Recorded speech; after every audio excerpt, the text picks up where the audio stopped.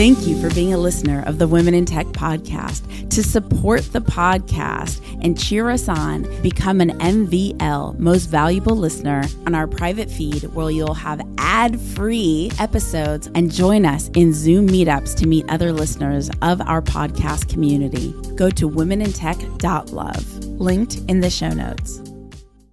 Welcome to the Women in Tech Weekly Remix episode.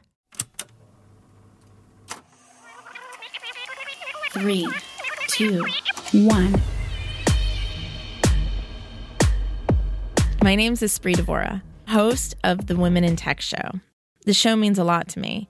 The reason why I wanted to create the Women in Tech Show is I wanted to create a positive piece of content, something where people can listen and say, if she can do it, so can I. To connect and collaborate with extraordinary women in tech around the world, remember to go to the Women in Tech Facebook group at womenintechvip.com. That's womenintechvip.com. The best business resource I have is my mentor's private Facebook group.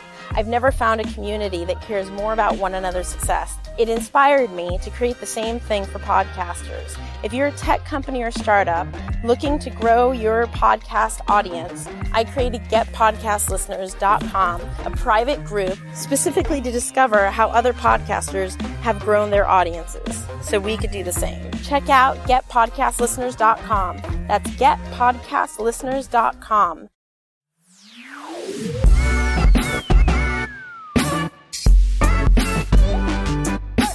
My name is Ellie Whitby. I run the YouTube channel Ellie Marie TV. It's basically a channel where I have some fun, challenge videos, experimental videos. I try and throw quite a bit of comedy in there as well. I'm based in Runcorn in England. I think there are many dimensions to it. I mean, in terms of my own terminology, I think it's just creating videos that I enjoy for an audience. But again, there's so many different avenues. Some people do want to just come into this space for money, which I especially think if you're going on YouTube, you will fail because the amount of time this takes to actually become successful at it, you have to actually be passionate or you will give up. But there's a lot of different routes, like there's social media stars, like TikTokers that have blown up. There's kind of like Instagram models. I think you just have to kind of define clearly what it is, what your goal is, why you're doing it, and what exactly you want to do. Talk to us about your channel. What is your channel and what is the theme of the channel? What should we tune into? Yeah, so my channel has been very experimental over the last few years. So I kind of went from short films I was doing while I was in college to some travel videos to then kind of like comedy sketches, music videos. But what I'm really trying to focus on now is I want to try and build a community. I want to try and build an audience. So it's kind of vlog/challenge based. A lot of what season 2 is going to be is me kind of pushing the boundaries, a bit of social experiments, and a bit of a dive into like British kind of styles and cultures. I'm obviously a very northern British person, so I think a lot of Americans and other countries are quite interested in British culture and things like that. So a lot of the videos are going to be based around, like, for example, this is a bit of a spoiler. I'm planning on trying to camp overnight outside of the Queen's Palace. So there's like a bit of grass just outside of Buckingham Palace. So I want to try and camp overnight there. So I'm just trying to think of like social experiments, challenges that I can do that kind of intrigue people that are kind of interested in England and the UK. First of all, I think that would be terrifying. How do you build up that emotional stamina to, I mean, that's terrifying to like camp out on the patch of grass. How do you have the emotional stamina to do that? I don't always know. I think to do a job like this and to be that style of creator, it does take a bit of crazy. But I think also exposure to that, if you do stuff like that enough, if you carry on doing it, it gets easier. So, you know, before I was doing all the YouTube videos, I started traveling, so I was jumping out of planes and things like that. So yeah, it does take a bit of crazy, but also just, I've kind of come up with this rule now, especially when I'm making videos. When I get an idea, obviously when I assess the idea, the pros, the cons, will it be actually safe? Will I get into serious trouble? If I think it's a green light idea and it's just my nerves holding me back, once I get it in my head that I'm doing it, there's no backing out. First time, first try, I do it then. Because otherwise, I won't do it. I'll want to do it again, and it'll just drag out, and I've just got to do it on the spot. Just get it out of the way with.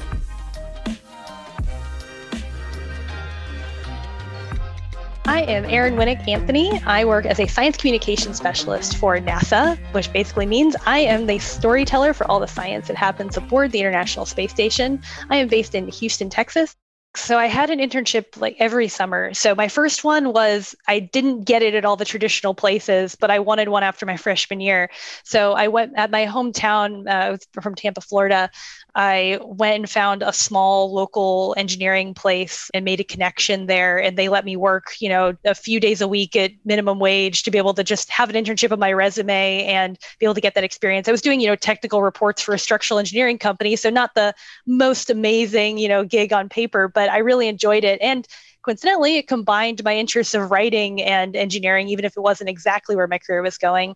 But that gave me the opportunity to be able to have something on my resume to really pitch for the years later. So after that, I found 2 through the Society of Women Engineers, 1 through my school's career fair. And then the last one, which was actually after I graduated at The Economist in London, it was my first journalism internship. I applied online. So, the way that everyone says you never get it, but the one that was probably the most career defining one for me, just straight submitted an application and it ended up working out. Wow. Just wow. I think, that cliche quote, like, whether we believe something is possible or we don't believe something is possible, we're right. Yeah. Something there you you know go. what I'm talking about? Yeah. Whatever you think, you're right. Yeah. Totally. And you were able to get the opportunity. Who is your network now? Like when you run across a problem, would you say it's the management at your company, like on your team? Who do you go to when you're looking to climb to the next level and surpass your own abilities? Yeah, I'd say I should say your own current abilities. Yeah, sure. I have 2 main groups, and one is probably the network of women in STEM that I have met through Instagram.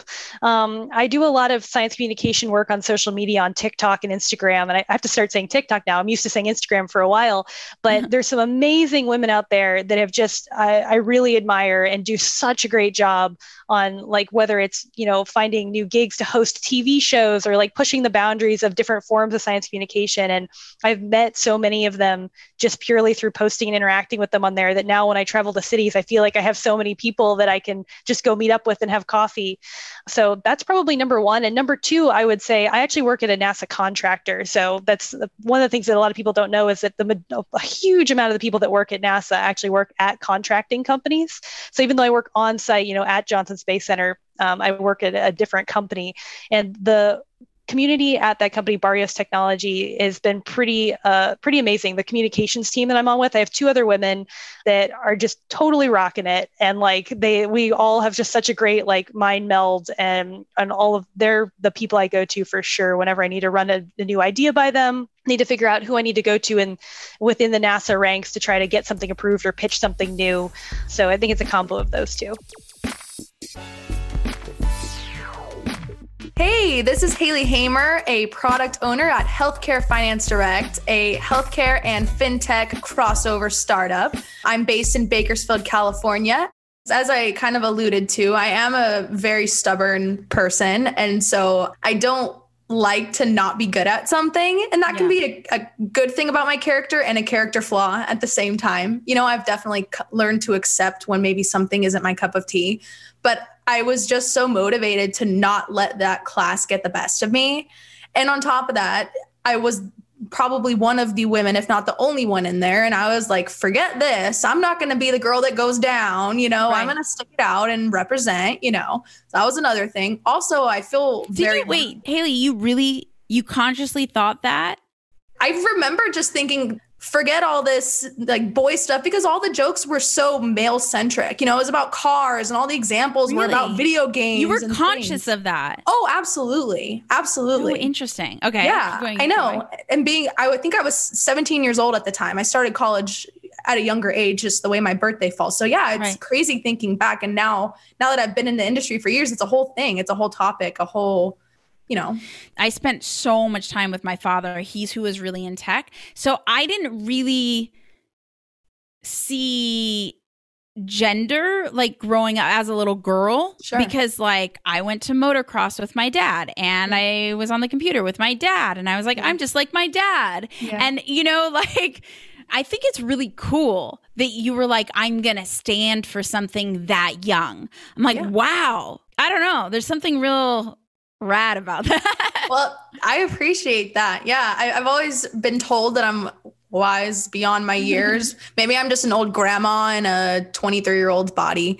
But yeah, I was super into it. And one other thing I was going to say, I was actually really lucky to have a very good professor who I still keep in contact with to this day. I actually work with him, which is really awesome.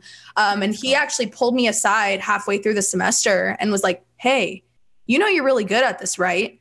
And I needed that because I don't have a lot of self-confidence. I don't think I, at that point, even until he said that, had even thought of pursuing that as a career. But he said, hey, like, you should seriously think about studying this full time. Like, where are you going with math? Like, where do you want there? Because this can give you so much more. And that seriously changed my whole trajectory for my life. I approached that class as just a checkbox on my path to get my math degree and move on with my life, right? But he kind of made me take a step back and say, hey, you don't have to take this one road that you foresaw for yourself since you were 14 years old. I decided I liked math the best and wanted to study that, He said, like, let's shake that up a little bit. Let's take a step back and let's kind of realign what we're looking at and what the future is and all the potential that the technology field holds.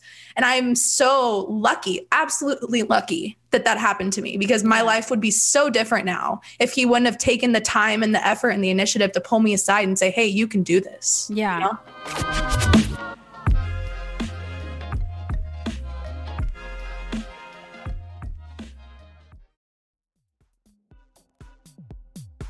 The Women in Tech podcast is hosted and produced by me, Esprit Devora, with help from Janice Geronimo. Edited by Corey Jennings. Production and voiceover by Adam Carroll. And music from Jay Huffman Live and Epidemic Sound. The Women in Tech podcast is a wearetech.fm production.